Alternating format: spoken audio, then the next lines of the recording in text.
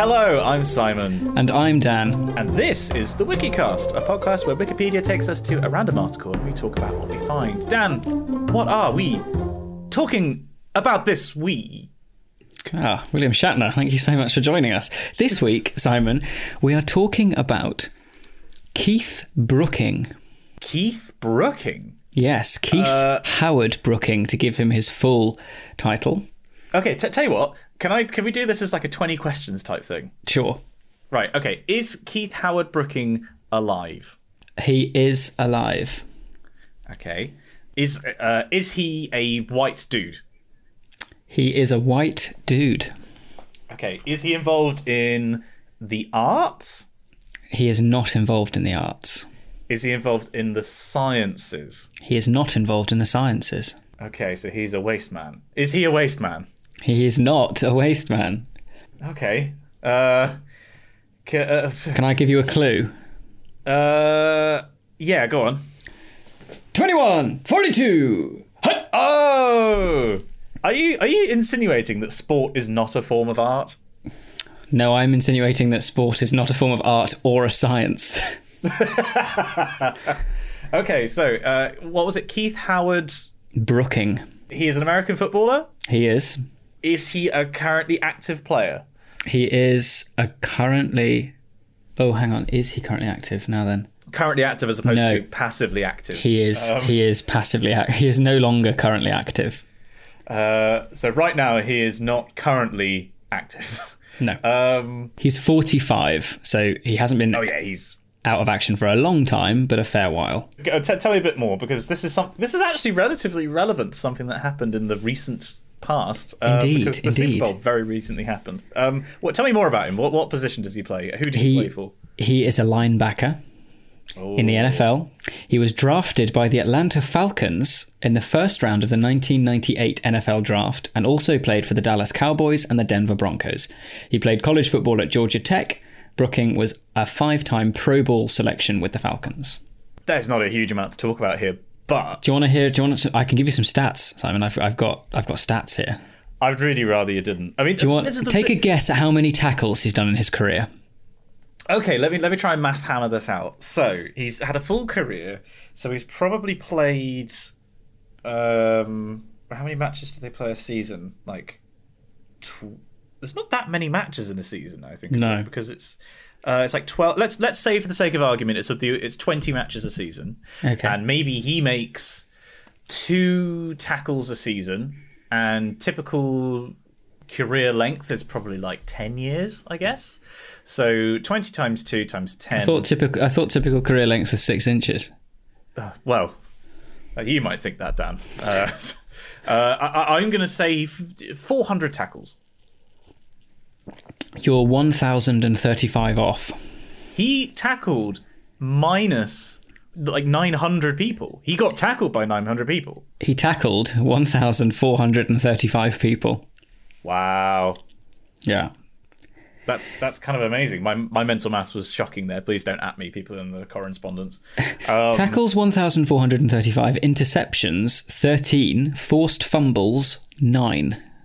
That's a lot of forced fumbles. Yeah, and weirdly that's written in German. So I don't understand why. He hasn't done fumbles? Any. No. 9.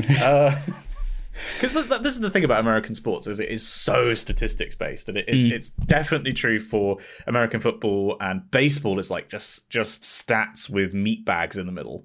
There are, I guess, stuff like ice hockey and basketball is not quite so much, but I don't know. Americans bloody love their statistics, Dan. They really do. But we, of course, watched the Super Bowl together at an appropriate distance of several hundred miles. We did. Over Discord, and it was a bit of a crap game, wasn't it? It was a whitewash. I don't know why I bothered staying up. It kind of ruined the rest of the week just because I was tired for the rest of the time. And you think, and it's not even like you had a great night out, and you think like, oh, that was worth it, totally worth it. I feel abysmal today, but like, now, for the week afterwards, I just looked back and I was like, I just watched one team get absolutely stomped. Well, actually, we got about halfway, didn't we? And then just went, you know what? Let's call it a night. It was 2:00 in the morning, and we thought this is pretty decisive. I think I made it to the fourth the end of the third quarter, and I was like, no, this is done. Because it wasn't even so much that the Buccaneers were dominating the Chiefs. It was more the fact that the Chiefs were just making so many mistakes. Yes. And and the halftime show was a bit shit. And yeah, it was. It was the weekend, wasn't it? I think it was a Sunday. Good, very good. Well done. I bet that joke's not. I hope you're pleased with yourself there. You've let me down. You've let the podcast down. But most of all, Sam, you've let yourself down. I mean, to be fair, well, actually, you say that. So I have been. I don't think. Perhaps we did mention this previously, but Pixel Girl and I have been vegan for the past 2 months now. We did Veganuary, and now we're in the February. And I've got to say, I have actually lost a fair bit of weight from doing it. So I have actually let myself down. I've deflated a bit. I mean, lovely. I'm actually like a very slow puncture. Yeah, exactly. Very slow. Because like in January, I think I lost... Well, it's difficult to say because I had 2 measurements that were taken at very different times of the day. And so I probably weighed a lot different anyway. And I'm also sort of working out at the home gym, so I'm definitely getting bigger in one direction and then shrinking in another direction. But I've only, so far, apparently I lost about half a kilo, which is not very much over the course of a month. But I'm hopeful that at the end of this month, when I weigh myself, that it's going to be a bit more. So it's a benefit of being vegan, I have to admit. I never really considered, but it's kind of a nice little side effect. You just seem to just lose a couple of spare tyres from around the midriff.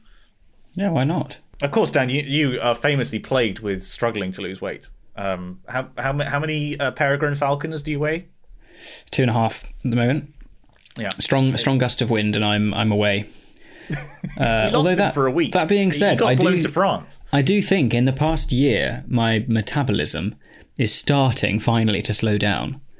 This happens in your mid-20s, and nobody seems to warn you about this until like you get hit like 23, and then someone will go, "Oh, by the way, you're about to be a fat f***." I mean, when I say slow down, it's still racing. You know, Hummingbird Boy is still alive and kicking or flapping, but I think it's starting to slow, which is fun. You know.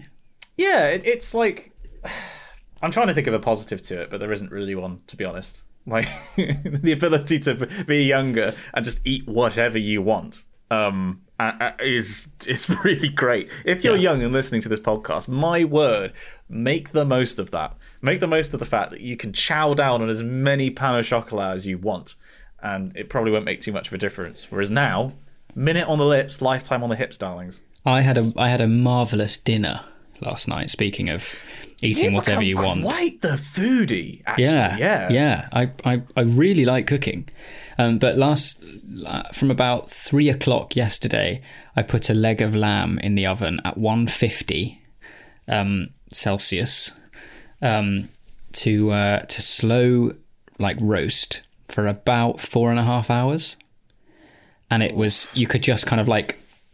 You could pull the bone out of the leg and then just kind of like almost like a pulled pork texture, you know, like it was fork tender, and it was divine. Now, what was it? You posted something the other day on Instagram. I think it must have been a story that there was was it a type of fish that you're particularly in love with at the moment? Oh no, it was Swiss chard, which is like a leafy green. Oh, of course, because Switzerland is famous for its fish stock. Indeed. Swiss chard is a green leafy vegetable in the cultivars of the Flavescens group. The leaf stalks are large and often prepared separately from the leaf blade. Is it part of brassica? Have you heard about this brassica thing, by the way? No. What's this brassica thing? Basically... Isn't that a woman's undergarment, a brassica? Oh, damn.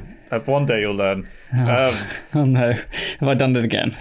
So basically, brassica is this group of plants that seemingly everything we eat, well, I say everything, like a lot of the vegetables that we eat in the West all come from the same group of plants. Like, for example, I'm looking at this infographic, which I'll include in the show notes. The wild mustard plant is Brassica oleracea. Right. But if you basically do selective breeding on certain parts of it, you will get certain end results. So if you selectively breed the buds, that's Brussels sprouts. Brussels sprouts are part of the Brassica group. If you breed...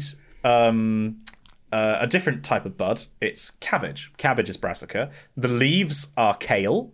The stem is kohlrabi. The flower buds are cauliflower. And another kind of flower buds are broccoli. Oh, wow. So all of this stuff comes from the same group. And I was just wondering if Swiss chard, perhaps that's one of the few vegetables that is not brassica. Swiss chard is amazing, and I urge you to try it because it's just a bit of a mental vegetable. It kind of... I tried a bit raw can we before... just appreciate that's one of the most Wikicast sentences. It's honestly, it's... We've really gone downhill from the wild, heady days of university to Swiss chard is a mental vegetable. It really is. I think it's just fantastic. So I tried a bit raw, right, to kind of get an idea of its kind of flavour profile. And not only is it's Swiss or rainbow chard, so it looks really lovely because the stems are either kind of like a bright yellow or purple or white, and it looks quite attractive on the plate. But it's got a kind of sweet and salty taste. It's kind of, you know how, have you ever had samphire? No, I don't think I have. Okay, well, samphire is very, very salty because it grows in the sea, or certainly it's coastal. Whereas this has got this kind of weird sweet tang to it. It's got a shitload of flavour. Basically, you don't need to do much to it at all to make it taste delicious. However, there was a really interesting looking recipe for Swiss chard bruschetta on the back of the packet. So I went to Waitrose, picked up some Swiss chard, not a sponsor, and thought, you know what, I'll try this, because the other recipe I'd done was an ottolenghi, because I'm a bit of an ottolenghi kind of acolyte, yeah. And this was, hang on, I'll read you the description of the courgette ribbons and rainbow chard with chorizo. So you kind of like roast on you grill at a very, very high heat in the oven the stems and the ribbons of courgette in olive oil, lemon juice and zest. You chop up some chorizo, garlic cloves, dill leaves, basil leaves, and then kind of plate. And it's just like the thing that's so great about ottolenghi. If no one's cooked, if you're listening and you don't know who ottolenghi is, I urge you to go and look it up and buy one of his books. Simple is brilliant. His cookbook Simple. But equally, there's a new one that he's done called Flavour, Simon, which might be up your street because it's veggie. Okay. But it's just the most thrilling flavour combinations, because he takes kind of 3 or 4 key flavour profiles and kind of creates the most amazing combinations where every dish truly is greater than the sum of its parts, because he very cleverly pairs certain flavours together, and the end result is something far greater.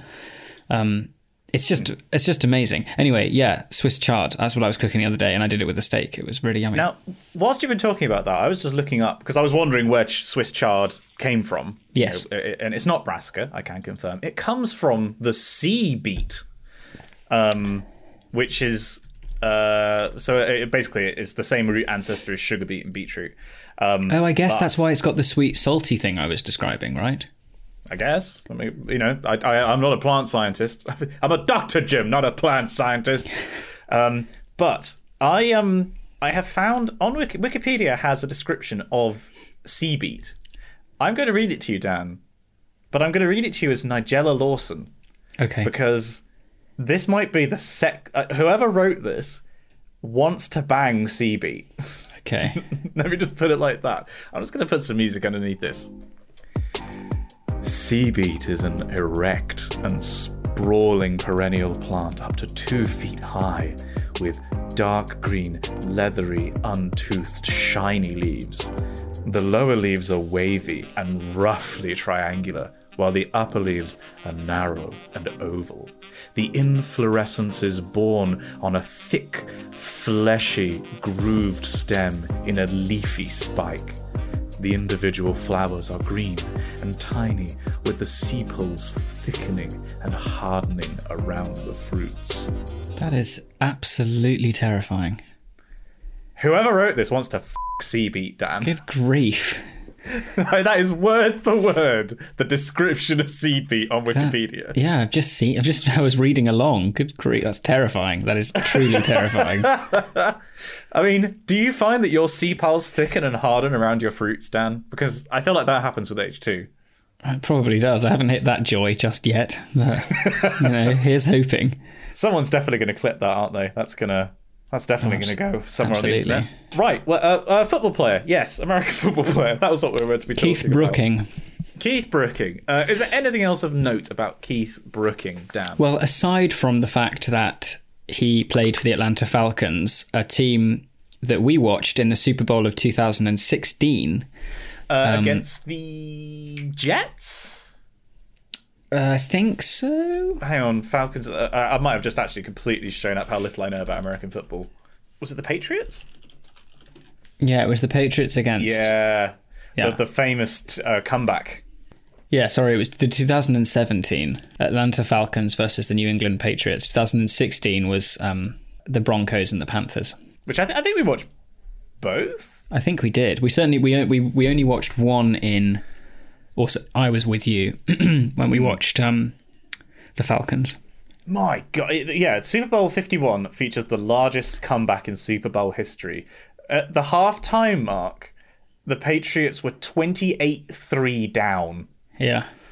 That's incredible. It was an exciting night, wasn't it? It was really good fun. Yeah, it was great. The problem was, we were too drunk to appreciate how amazing the sport was. Because it was one of the great events of sort of American... Yeah, okay. The game is regarded, on the Wikipedia here, the game is regarded by many media outlets as the greatest Super Bowl of all time. Yeah. And we were just sloshed. We were hammered in the student bar on campus. Me, you and Lily. With our newly made friend, the man coked out of his mind. Yeah, good grief. And his girlfriend, I think they were both pretty well-oiled, weren't they? Also, I'm just reading here on the side, do you want to guess? Actually, no, because you'll probably guess this correctly. The average cost of a 30-second commercial in Super Bowl 51 was $5 million. Oh, good. Yeah, crazy. Just crazy money. Yeah. The thing I like so much about the Super Bowl is that if you were a novice and you didn't know you were watching the Super Bowl and it appeared on the television, you would think that they were just broadcasting a college football game because there's so much money in college football. Yeah. It's to all intents and purposes, the stadiums are more or less the same, and without kind of seeing the word Super Bowl on it, you'd be like, oh, right, this is a slightly bigger game. Whereas, for instance, the difference in, say, I don't know, football stadiums in the Premier League is enormous. Well, and also the fact that those college level athletes don't get paid. Like they are putting their bodies on the line for the potential of a very lucrative career. No guarantee. And they basically don't. I think I'm right in saying, for the most part, if you're on a kind of college football scholarship, you don't really pay any of your fees, do you, at that college? Yeah, I think it's basically a full ride. Yeah. So yeah, you do have your education paid for, but you are not being paid directly for the labour that you are doing. Yeah. And you have to do so much extra work around your studies in order to meet to get that scholarship. Yeah. It's a slightly broken system, really, because America commercializes everything. Classic. This episode today, by the way, Dan, is brought to you by our sponsor, Nebula. Should I cut that? No, that's fine. I can stay in. We should actually probably move on, because I actually know we both have a fair bit to discuss. Indeed. In a subsequent section of this podcast. But Dan, I have a question for you. What is your poem or choral piece of the week? And this will be my piece of the week. Drum roll, please.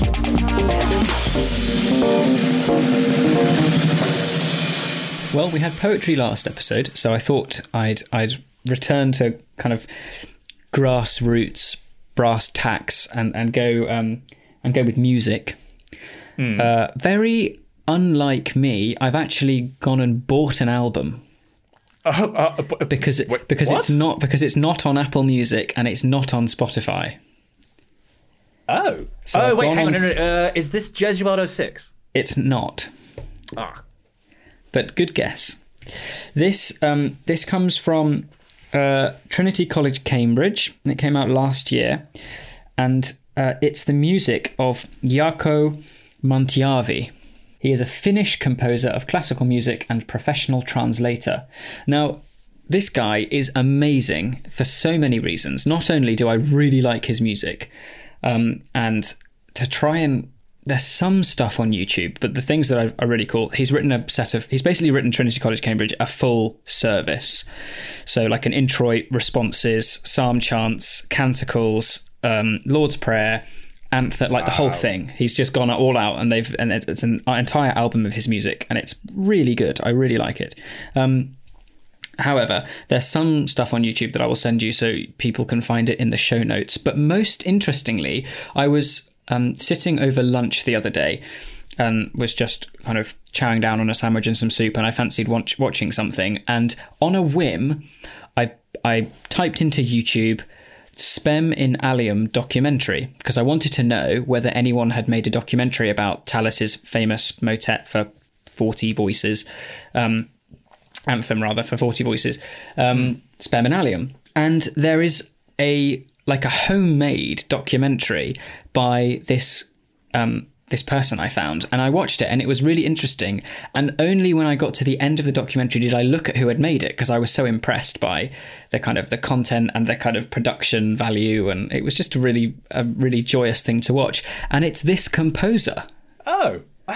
He's got his own little YouTube channel, and he's made 2 documentaries. One about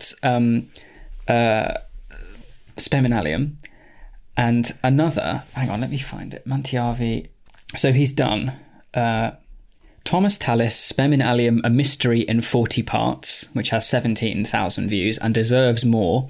And then he did another one about another famous Finnish composer called Toivo Kuula, and his piece not throwing me in the Toivo Kuula.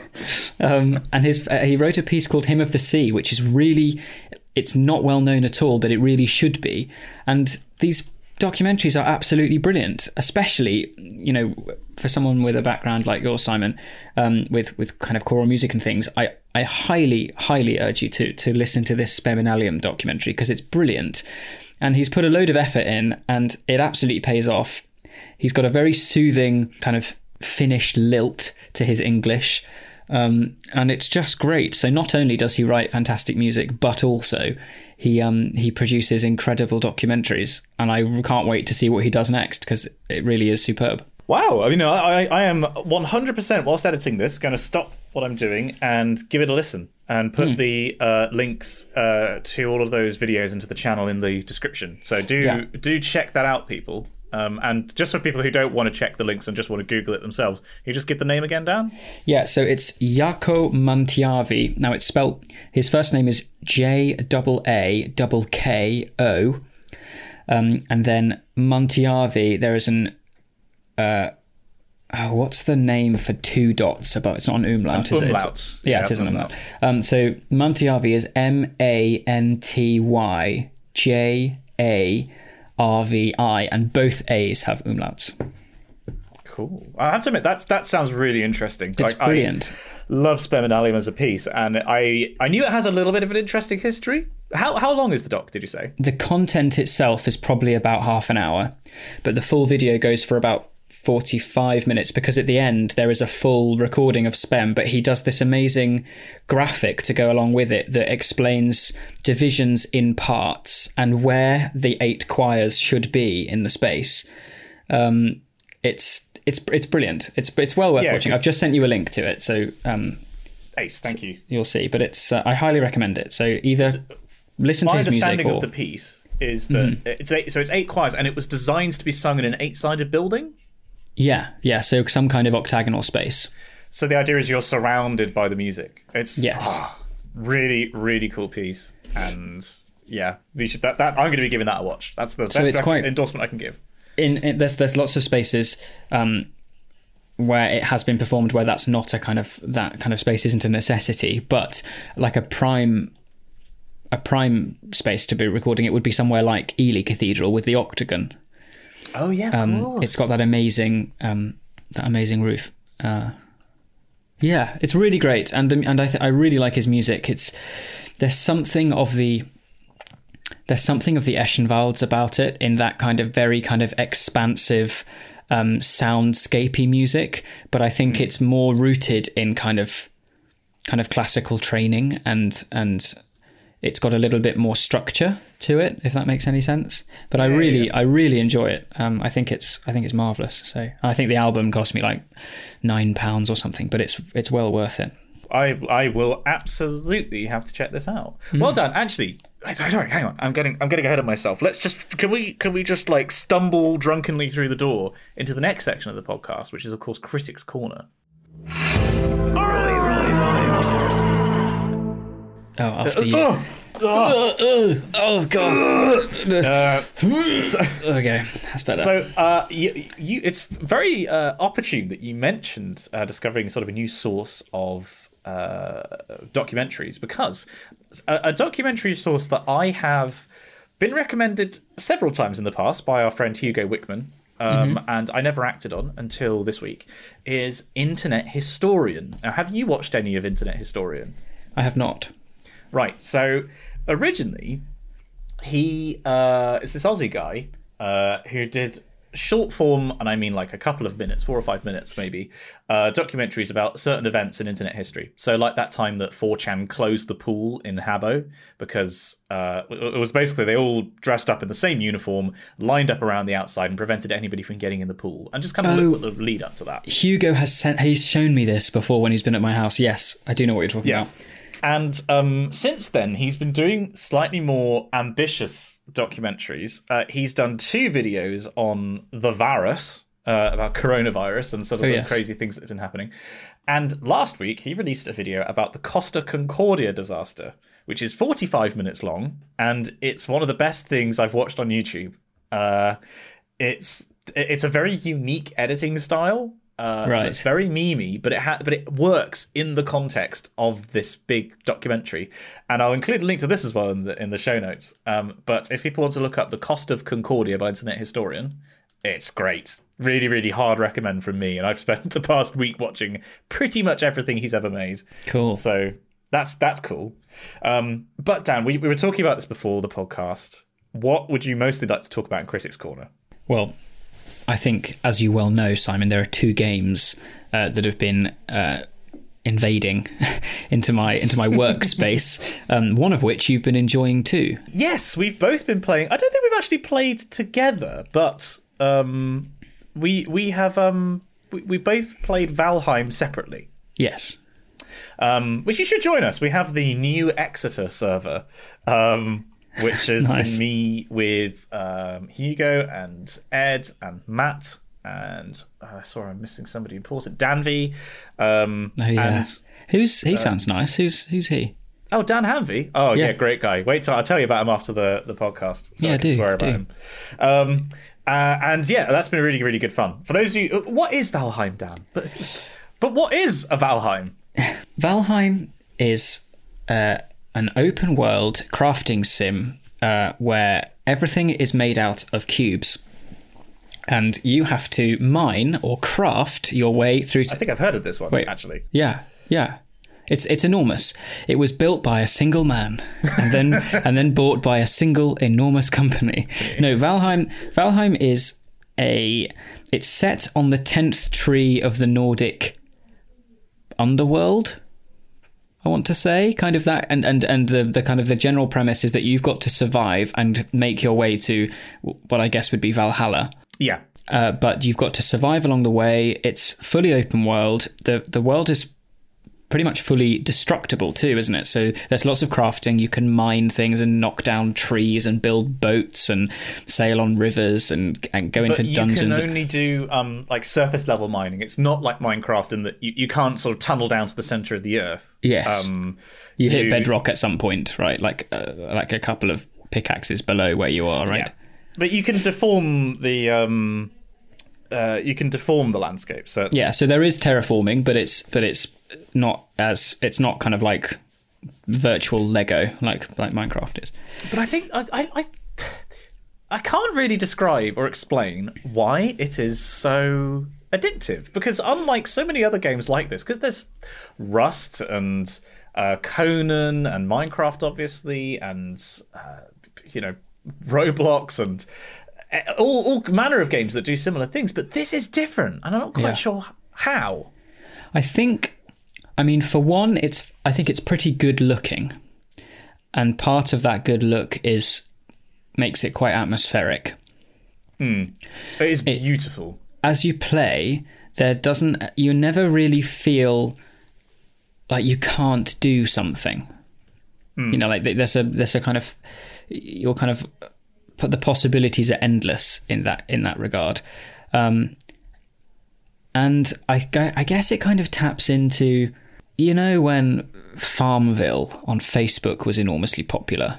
Yeah. And it's that kind of very kind of menial tasks to get to complete one little thing and you getting satisfaction from that. So like going out and being like, I need to build a house. I must go and knock down trees. I have knocked down trees. I'm a jarl. Yeah. And I don't know, it kind of taps into something quite kind of primitive satisfaction. They've designed the game such that like you have to work enough to reach that next step of getting wood or finding ore or something, that it's rewarding, but it's not so much work that it's frustrating and just awkward. It's really, they threaded the needle so well, and it's great with friends. In fact, I think the thing that I enjoyed most about the game so far has been constructing a longhouse with everybody on the server, and people like me and Dan V trying to work out the best way to arrange the roof, and like a chest categorization system, and like it's just great. The building is really satisfying, just generally in the game. I think that's one of the best bits about it. But yeah, if people haven't tried Valheim, I think I'm going to stream some more of it for sure. But yeah, would recommend. And Dan, you should definitely join us when we. Yeah, I'd love to. But you have also been playing something else, which I have watched, but I've not played. Yeah, so I've been playing Divinity: Original Sin, which is absolutely brilliant. I really like any kind of RPG, any kind of role-playing game. And Divinity: Original Sin 2 is described as a role-playing video game developed and published by Larian Studios, and it's a kind of top-down third-person fantasy RPG. It's got a kind of Diablo, Pillars of Eternity kind of similarities. The story is amazing. It's fully voice acted, so the immersion is fantastic. You can basically do anything. I think the combat system is really intuitive, and it's just really fun to kind of lose yourself in for a couple of hours. And it's Mac compatible, so it's great. It means I don't have to boot up in Windows to try and play the bloody thing. So are you playing solo, or are you doing it with multiplayer? I'm playing solo. Right, and how far through have you got? Probably not very far at all, because I have to kind of explore absolutely everything. Yeah, you're a completionist. So not very far. I've got off the kind of the first bit is when you're kind of playing on a ship, and then when you get to Fort Joy, which is the kind of the first kind of main zone, I've literally just arrived in Fort Joy. But it's really good, and I'd been looking at it for a while, and I only ended up picking it up because there was a really ridiculous sale on Steam, and I think it was down to like £16 or something. So I've picked it up, and it's excellent, really good. We originally watched it together, I think, with Lewis, Sips, and Pyrian playing and getting the Triforce incredibly salty at each other. Yeah. And I was interesting, actually. I was watching a Pyrian stream the other day, and I messaged the chat saying kind of like any thoughts on Divinity. And there was some really great feedback saying, if this is your first time playing it, play it solo. You only want to play it multiplayer when people know what they're doing, because otherwise it just gets really fiddly, and you need to have that kind of, you end up just trying to micromanage other players, and that's not fun. So if you know what you're doing, then you can totally rely on someone to like not play badly. Yeah. But you control like in a combat scenario, you control maybe 5 people at once. So you do feel like you're kind of almost feel like you're playing with others, because every character, every playable character has so many unique qualities and abilities and things. So it's really good, really good. I have to admit, it's one of these things that I'm very happy to watch, but it doesn't really appeal for me to play. Possibly because in my head, because I've watched the story and the story is the main thing, I know what's going to happen, if that makes sense. Yeah, see, the thing is, there's so many different paths. So, like, the gameplay that we will have watched is one potential branch of the tree that is this game. You know, you could go a totally different way. For instance, the way that I ended up on the island was totally different to how I've seen other people on like in walkthroughs or playthroughs do it. You know, the kind of possibilities are like totally. They're so kind of multifaceted. It's brilliant. I'm really enjoying it. I mean, we'll have to see what if there's an overwhelming response of people either on the Discord, a link in the doobly-doo, or in emails, then possibly we could look at playing it. Or, to be honest, like, now that we are both a little bit more free, we probably could end up doing some stuff to go on Sponge and Electric, because I should point out that I now am accruing an empire of YouTube channels, Dan, because not only do we have the main channel that I put most of my videos on, and also we have Sponge and Electric, where we do put the podcast, and we, well, when we're allowed to film together, put original content that we're going to make with, for example, the singles trying glickers from around the world. Yes. But I now have the Simon Clark Errata channel, which is for posting and videos that don't belong on the main channel. Like, I now do a monthly series where I talk about what I've been painting, and I get to show it off, and I can claim, therefore, my paints as a business expense. And I yesterday set up the Simon Concentrated Clark channel, which is for YouTube Shorts. But yeah, there is room basically in that empire, which could be an errata if we wanted to do it with the back row, or it could be on Sponge and Electric if Dan and I were to do Divinity Original Sin. There's definitely room, I think, for us to do that. Yeah, and, for sure. Yeah, let us know in feedback of one variety or another, whether you'd like that, I guess. Definitely. Wait a minute. Dan, what's that coming over the hill? Don't say it. Is it a monstrous user interface? Please don't. Oh my god! Top lad! Welcome to Patreon Corner, ladies and gentlemen, the part of the show that allows us to make the show. We love it. We love Patreon so much, don't we? We do. We really do. We really do. And this we really do. This section of the podcast where we are saying thank you to our wonderful patrons and supporters could not be made easier and more fun thanks to Patreon's user interface and general. It's become a meme, but I don't even think it's that bad. They've improved it. They have improved it. It's actually fine now. It's totally fine. We just find it. But much like I refuse to ever watch Hamilton ever, I will not say that Patreon has a good user interface, even if it is perfectly fine. It's manageable now. If anyone from Patreon ever listens to this, it's not a problem. But we've got to keep up appearances. We're just grumpy bastards. We just are, like basically.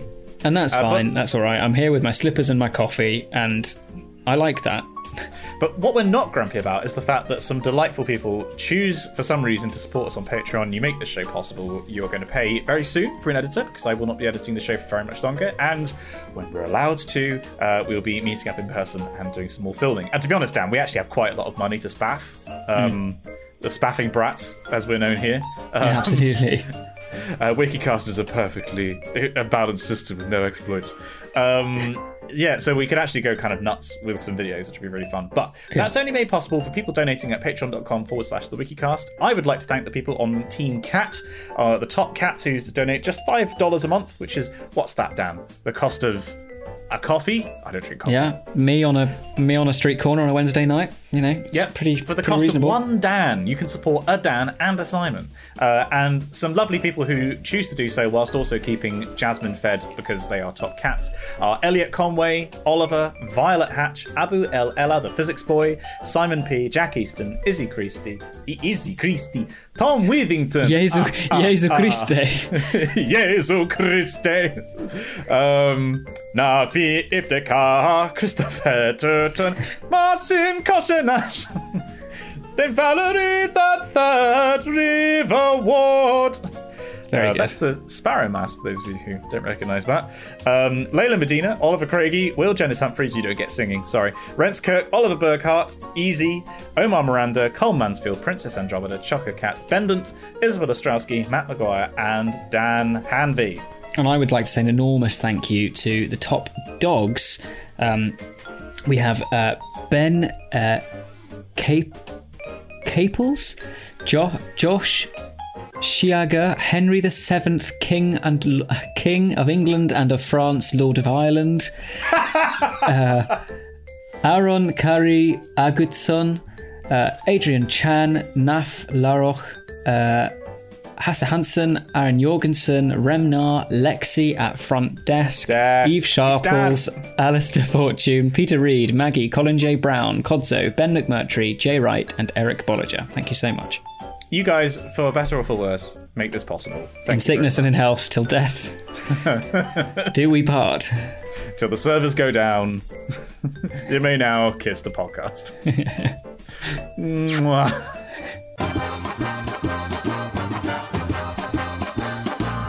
Top lad. Well, Dan, we find ourselves in Correspondence Corner. We actually have some delightful emails this week. And, as promised last week, we also have a fan fiction, which I'm very excited about. First of all, however, we have an email here from Tom Withington titled Mental Health. Hi, Damon. Dan and Simon combined. I don't hate that. I actually don't hate that. Yeah. Following the previous podcast, I thought I would share my experiences with mental health. So last time, this was, I think, in relation to the fact that I made this video, which is now out, of course, talking about the positive experience that I had with therapy, and we previously talked about you finding therapy very useful. Yes. And I am very glad that this is a conversation with everybody involved that we can sort of promote. So thank you, Tom, for writing in. Since the age of 14, I've struggled with my mental health and only sought help in August after 10 years of struggling on my own. I think this is because I always looked at it in a bad way and the stigma surrounding it. You may remember from my last email that I graduated in June 2020 and was really struggling to find out what was going on next in life. In August, my mental health reached a climax and I knew I had to do something about it before I was completely broken.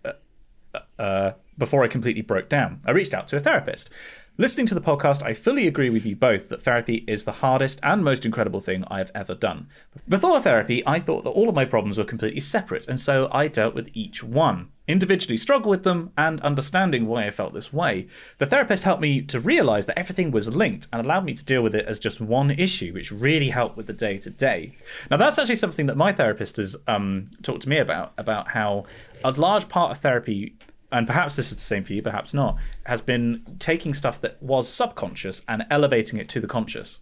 Mm-hmm. So I was subconsciously afraid of disappointing people, and that would change my behavior and make me anxious. And just being aware of that makes me think, oh, this is actually causing a lot of problems in different parts of my life that I previously would have thought were separate. Is that a similar kind of experience for you? Definitely. And part of that realizing things into the conscious allows you to more kind of observantly analyze your inner dialogue and see when the way that you wouldn't necessarily think about phrasing things in your own head can actually be kind of like compoundingly damaging. You know, like, so listening to how you, so like, for instance, I would often use the word like should or could a lot in my inner dialogue, because that allows me to blame myself, you know. And it's little things like that, but absolutely that's this idea of how realizing that everything was linked is so true. Certainly in my experience with therapy, it's and that's what makes it so hard, you know, because you're having to confront things as not being like oh, I'm fine. I know people who've gone through really intense depression, and I look at my lot in life, and I'm not nearly as I'm very lucky, really. And actually, it takes a lot to be able to look at your kind of past experiences and see how linked things are, and see how, frankly, overwhelming some of those kind of hardships can be, and how much you've had to carry. But to be able to start kind of accepting that and kind of working with that is so rewarding. Yeah, absolutely. It's the best thing I've certainly done recently. And it's game-changing, basically. It's like uncovering a cheat code. It's like somebody slips you a piece of paper that's like, there's a secret area of the server that's got ways that will make you play better. And then you go in, you sit down, there's a therapist. Like, it's great. Anyway, in my last, go back to Tom's email. In my last email, I spoke about what I'd like to do next. Since August, I've moved from my hometown into my own house in Salisbury and now work for a veterinary nutritional company. Oh, no, not nutritional, nutraceutical. So I guess that's pharmaceutical and nutritional combined. I guess, yeah. Interesting. Called Vet Plus, and have a great career ahead of me. Well, hey! That's amazing. I'm also starting an MSc in animal manipulation. Oh. Ooh. Hello. Woof. Will it blend? Which I will be doing part-time alongside my job. Without going to the therapist, there's no way I could have done all of this. I'm really happy, Tom, that you have... Yeah, that's amazing. That's fantastic news. Well done, my dude. He concludes, I am also incredibly lucky that I'm in a group chat with a bunch of guys from our school. We have a very non-judgmental attitude, and it's encouraged. If you're having a bad day, speak to the chat about it. Yours faithfully, Tom Withington. PS Team Cat. I have a degree in bioveterinary science, so I think my Top Cat Patreon should count for 2 votes. Correct. Being open about this kind of thing, and actually, feeling that you can express yourself to your peers is such an important part of long-term mental health. I cannot stress that enough. We have an email here from Nathan, and it reads, Dear Messrs. Clark and Moore, long-time listener here but first-time writer. I would just like to start off by saying that I absolutely love your podcast and have been a follower for a good year now, bringing all of your earlier episodes over the period of 1 week. Good. Oh, binging all of your earlier episodes over the period of 1 week. That's intense. Well done, Nathan. Yeah, that's a lot. After finally catching up, I listen to your podcast whenever you upload and can certainly say that the dulcet tones of your voice clearly have kept me sane over this most recent lockdown, as I've started again from episode 1 while I'm writing a paper for publication in a large international chemistry journal. Ooh. Oh! I'm a 22-year-old chemistry PhD student studying in London after having completed an integrated master's degree in pharmaceutical chemistry, also in London. After graduating in the summer of last year, I found myself getting rejected for every funded PhD project that I applied for, as I believe my grades on paper did not make me the best candidate. After watching Simon's reasons to do a PhD, for possibly the 4th time, I decided to reach out to a self-funded PhD project in a research area that highly fascinated me and always has. The only reason that I had put off previously applying for this is due to its lack of funding. I then asked myself, why should I do a project that I'm not interested in just because it's funded? Within 10 minutes of sending the initial email, I was put in regular contact with the PI, and within 1 month found myself in a new university starting the PhD of my dreams. Hey. I feel that I can relate immensely to both of you. Dan, congratulations on starting your law conversion course with the GDL. Law is a subject that I took at A-level and found the subject highly interesting and actually turned out to be the subject I performed best in, so I decided to take a chemistry degree, but no regrets. My passion for law was highly fueled when I was approached to take part of a moot mock trial. At this stage, I felt the buzz that the law students feel. After successfully winning the competition and beating off my learned friends, I found myself taking part in several... What? I'm sorry? Beating off my learned friends. He beat off all of his learned friends. Yeah, he must be exhausted, bless him. God, I was drinking at that point. I just genuinely choked. I found myself taking part in several moot competitions throughout my A-levels, including the bar mock trial moot held at the Old Bailey. Oh, wow. Oh, I thought that when he said moot competitions, he meant competitions where the outcome wasn't important. Yes, yeah. Unfortunately, we lost, but it still did happen. It still did not dampen my love for the subject. I still consider even now taking the GDL after my PhD because I love the subject so much. Dan, hearing you talk about your recent episode on the grounds for tort claim, establishing duty of care, providing breach, and then assessing damages brings back all the memories of my A-level days. Simon, I've watched your PhD vlog series in full several times now, and I love it every time I watch it.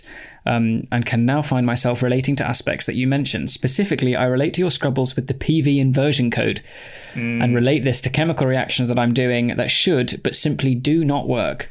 It is the most frustrating thing in the world. I cannot express to people that have never had this situation just how infuriating it is. Yeah. I remember when we lived together and when things weren't working and just the kind of you could feel kind of hot waves of frustration emanating from your room. Yeah. Aside from being a scientist with a very academic background, I love the arts, specifically music and theatre. Prior to these desperate times, I used to work in the West End for West End musicals such as Wicked, Phantom of the Opera, Lion King and Les Mis as a lighting technician. Unfortunately, this was all put on hold and I became unemployed due to pure lack of support our industry has faced during these times. Being out of work from a hobby and a job that I love really does bring me down at times. Yeah, I could totally get that. On the topic of Hamilton, to both Dan and Simon, I would agree with both of you. Dan, I feel your distaste for the show and to a large extent would agree with you until I was given cheap tickets to the show one night and was amazed at the spectacle before me. No, I am not a huge fan of some of these newer interpretations on classic musical theatre shows, but I did certainly find it enjoyable. I did, however, find that watching it on Disney Plus with subtitles recently gave me a far greater insight into the story, as I could finally understand and hear what was being sung about through the hip-hop and rap. I realise that this has now been a very lengthy email. I wish both of you all the best and remain an avid reader of the Wikicast, as it brings me much joy and the content... and so much content during these boring days at home. Kind regards, Nathan Long, 8,296 days old. Thank you, Nathan. I love the self-awareness, you know? Yeah, absolutely. I realise this has gone on for quite some time. Yeah. Wow, well, thank you very much. That's a lot to process there. Honestly... I don't even know which one to pick, Dan. Pick a point. Pick a point, please. Well, I'm pleased on a totally egotistical level that somebody agrees with my views on Hamilton and that they are justified. We'll see what happens. Was that what he said? Dan, I feel your distaste for the show and to a large extent would agree with you. Until I was given cheap tickets. Yes. We're gonna ignore that bit. I'm just gonna focus on and to a large extent would agree with you, because that's generally the best course of action when you're engaging in discourse with me. Modern discourse. Yes. Well, we now, Dan, come to a very exciting moment. I want to point out that we do actually have 2 emails that we are going to skip over. 2 what? Sorry? 2 emails. What did I say? Emails. I don't know. It came out slightly weird. It sounded like you said A-mails. 2 B-mails that we have. One of which is a confession. So some of you who have been reading the show for a while may remember that we are the licensed priests for county pedantry in Dubai. And yes. We will take your confessions and absolve you of your mediocrities. And basically, we have one email. If you would like to submit your things that you would like to be absolved for, which can be minor or they can be major, the funnier the better, we will do so next week.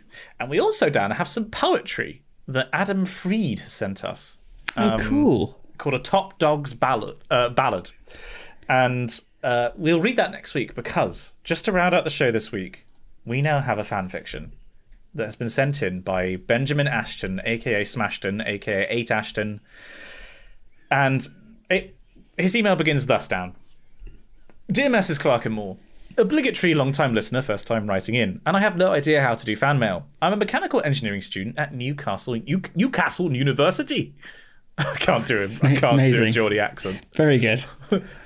I genuinely can't do Geordie at all. Whilst COVID has sort of ruined my 2nd and 3rd year, I'm really enjoying it. I'm hoping to go out on a placement next year. It was Simon's influence when he shot me in the eye with a paintball. Simon's influence when he is still part of the Oxblog project that made me aim high. And whilst I didn't make it to Oxbridge, I did make it to Newcastle, which is a miracle in itself, as I went to a terrible school. It failed its Ofsted inspection twice in a row. My word. That's a lot. You two have really helped me get through my degree, providing entertainment when I needed it most, and I love realising when there is another Wikicast up. It really does make my day. I'm very glad to hear that. I have attached the first chapter of something I wrote whilst bored in a few spare minutes this exam season. Forgive the grammar, it's not my strong suit. I do numbers, not letters. I'm not 100% sure Dan will enjoy, but I hope Simon does. If you do like it, I may do a few more chapters. Also, suck it, Dan. Dogs are smelly. Cats are the superior animal. Kind regards, Benjamin Aston. Ace. Well, Benjamin, you've started really well for making me like this first chapter of your fan fiction by slagging off dogs, and I'm sure it'll be great. I'm looking forward to. Benjamin Aston, aged 6 and 27 over 42 months. I wonder if that's meant to be 627 over 42 months. There's a space that's been added. Could be. Maybe he is just very young. 8 and how many months is that? I have no idea. I am not going to do. My mental maths is not my strong suit. No. Right. Are you ready, Dan? I'm so ready. There's going to be a ton of references in here that I will appreciate and will probably fly straight over your head like a Arvis lighter. But are we going to? Is this going to be like script dialogue? Or are you going to take full charge of this? Okay, right. Well, how about you do your lines? Okay. And I'll do the narration of my lines. Okay, this doesn't actually have a title, I don't think. This is just Chapter 1. M40.885. With his head above the parapet, a man squinted hard, his eyes searching the horizon for a good while before he finally slid down the muddy side into his deep foxhole. He had seen nothing. Thick black clouds hung over this world and obscured almost all light from the 3 moons that orbited it. Whoa. Once settled, he placed the las rifle he'd been clutching to the front of the foxhole whilst murmuring, "Artillery," to the comrade opposite him. The other man was shorter, and his fair face was framed by a thick set of Munitorum standard-issue spectacles, which caught rivulets of rain falling from his helmet. The drizzle was lazy, but it had permeated everything, and despite their waterproof ponchos... Sorry, I don't know. I don't know why ponchos made me laugh. I'm so sorry. He's really setting up a mood here, and I'm just imagining us as like Mexican troopers. Yeah. Their fatigues, webbing, and packs were soaked. You never told me your name, friend, the short man said to t'other. Simon, he replied. Trooper Simon Clark. What about yours? You didn't tell me yours either. The other man adjusted his glasses and wiped water from the lenses. Moore. Dan Moore's the name. Simon nodded slowly. You're from the northern continent, right? Dan nodded back. Yeah, that's right. I was a student at the Universitarium there, and I was a member of the local ecclesiarchy choir. Yeah, that's right. I was a student at the Universitarium. Just like a really northern continent. Yeah. A smile came to Simon's face. Really? I was a lay member of the Mechanicus and a member of the AdMech choir. I was working on atmospheric predictions of Exeter's weather. There's just an Exeter in this world. Oh, wait, hang on. A forlorn look crossed both their faces in unison, the look of men missing their planet. We come from the planet Exeter, Dan! Fantastic. Fantastic. I never thought I would ever leave Exeter. Leaving seemed like it was so far away, completely incomprehensible. Dan offered miserably. Both men felt the loss of their world keenly. Both had left as part of Exeter's tithe. The 36th Exeterian... What is someone from Exeter called? An Exonian. Ah, okay, so should be. The 36th Exonian Fusiliers, which is actually a sick name for a regiment, can I just say? Yeah. The latest Astra Militarum Imperial Guard regiment to be founded. Now they found themselves in the misery swamps of Voltan Secundus, a horrendous planet covered in mostly swamp and jungle. Disease was prolific, and both of them had seen others go to see the Medicae only to die in agony. Eye rot, spiculum, and postratum. I wonder if that should be spiculum and postratum are 2 miniature drinks I have downstairs that we will be trying when this lockdown ends. Unicum, spiculum...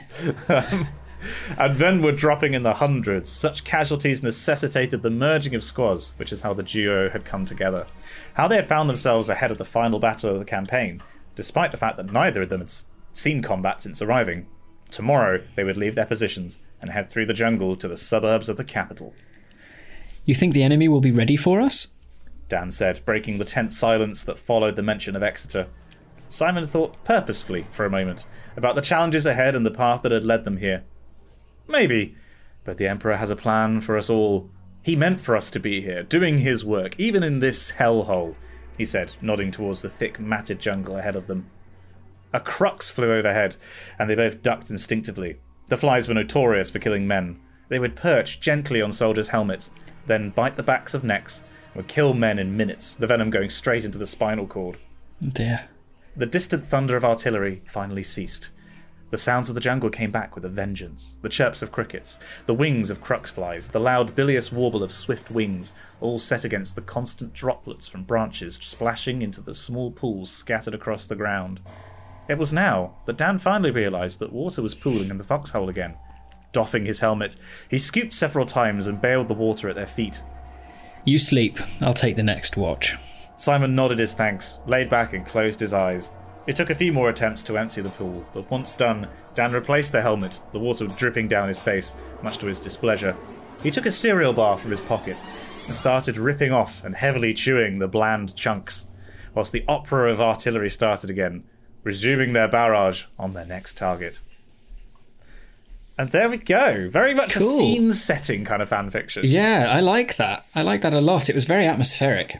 Very, very good. It reminded me of... Oh, God. Is it Monthax? This is deep lore now, Dan. I want to say Monthax. Hot diggity dog! He shoots, he scores! Fantastic, well done. The planet Monthax from the second Gaunt's Ghost novel, Ghostmaker, which was the worst Gaunt's Ghost novel, probably. No, definitely. Yeah, very nice. I enjoyed that a lot. I like the idea of us being from the 36th Exonian Fusiliers. Yeah. That's a very cool name. I'd be up for some more of that. Well done, however, that is the end of the podcast. And what did we learn today? Today, Simon, we learned about Keith Howard Brooking, the former American football linebacker in the NFL. Yes, and we talked about him, actually, for longer than we probably do about most subjects. Before talking about... American football and what we've been up to. And we spoke about Valheim and Divinity Original Sin 2, and I mentioned Montiavi. We completely forgot to talk about WandaVision. Have you actually watched it yet?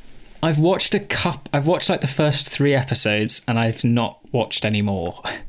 Oh, okay. Did you not get into it? Yeah, I'm not really getting into it. It's not for everyone. I think it's definitely, if you're well into the MCU and if you really enjoy the characters and know them well, I think it's a really excellent show. And it definitely ramps up as the series goes on. It gets better and better. I think it might be episode 4. It might be episode 5 where they do the first of several big reveals. Have you met the FBI agent yet? Yeah. Okay, right. So they have actually... I think that's the episode then where everything starts getting more interesting, I think. So it's not for you. That's fine. But yeah, so we talked about that, obviously, and we had Patreon, and we had some great correspondence, and a Warhammer 40,000 themed fanfiction, which I'm a big fan of. Fantastic. That's all for this episode. Don't forget to subscribe to us on your podcasting service of choice. Join the Discord, and if you'd like to see our faces, check out our YouTube channels, Spongy and Electric. Confessions, further fan fiction, and other thoughts on the show can be sent to us at spongyelectric@gmail.com. We'd love to hear from you. Join us again for another tumble down the wiki rabbit hole. And we'll see you next time.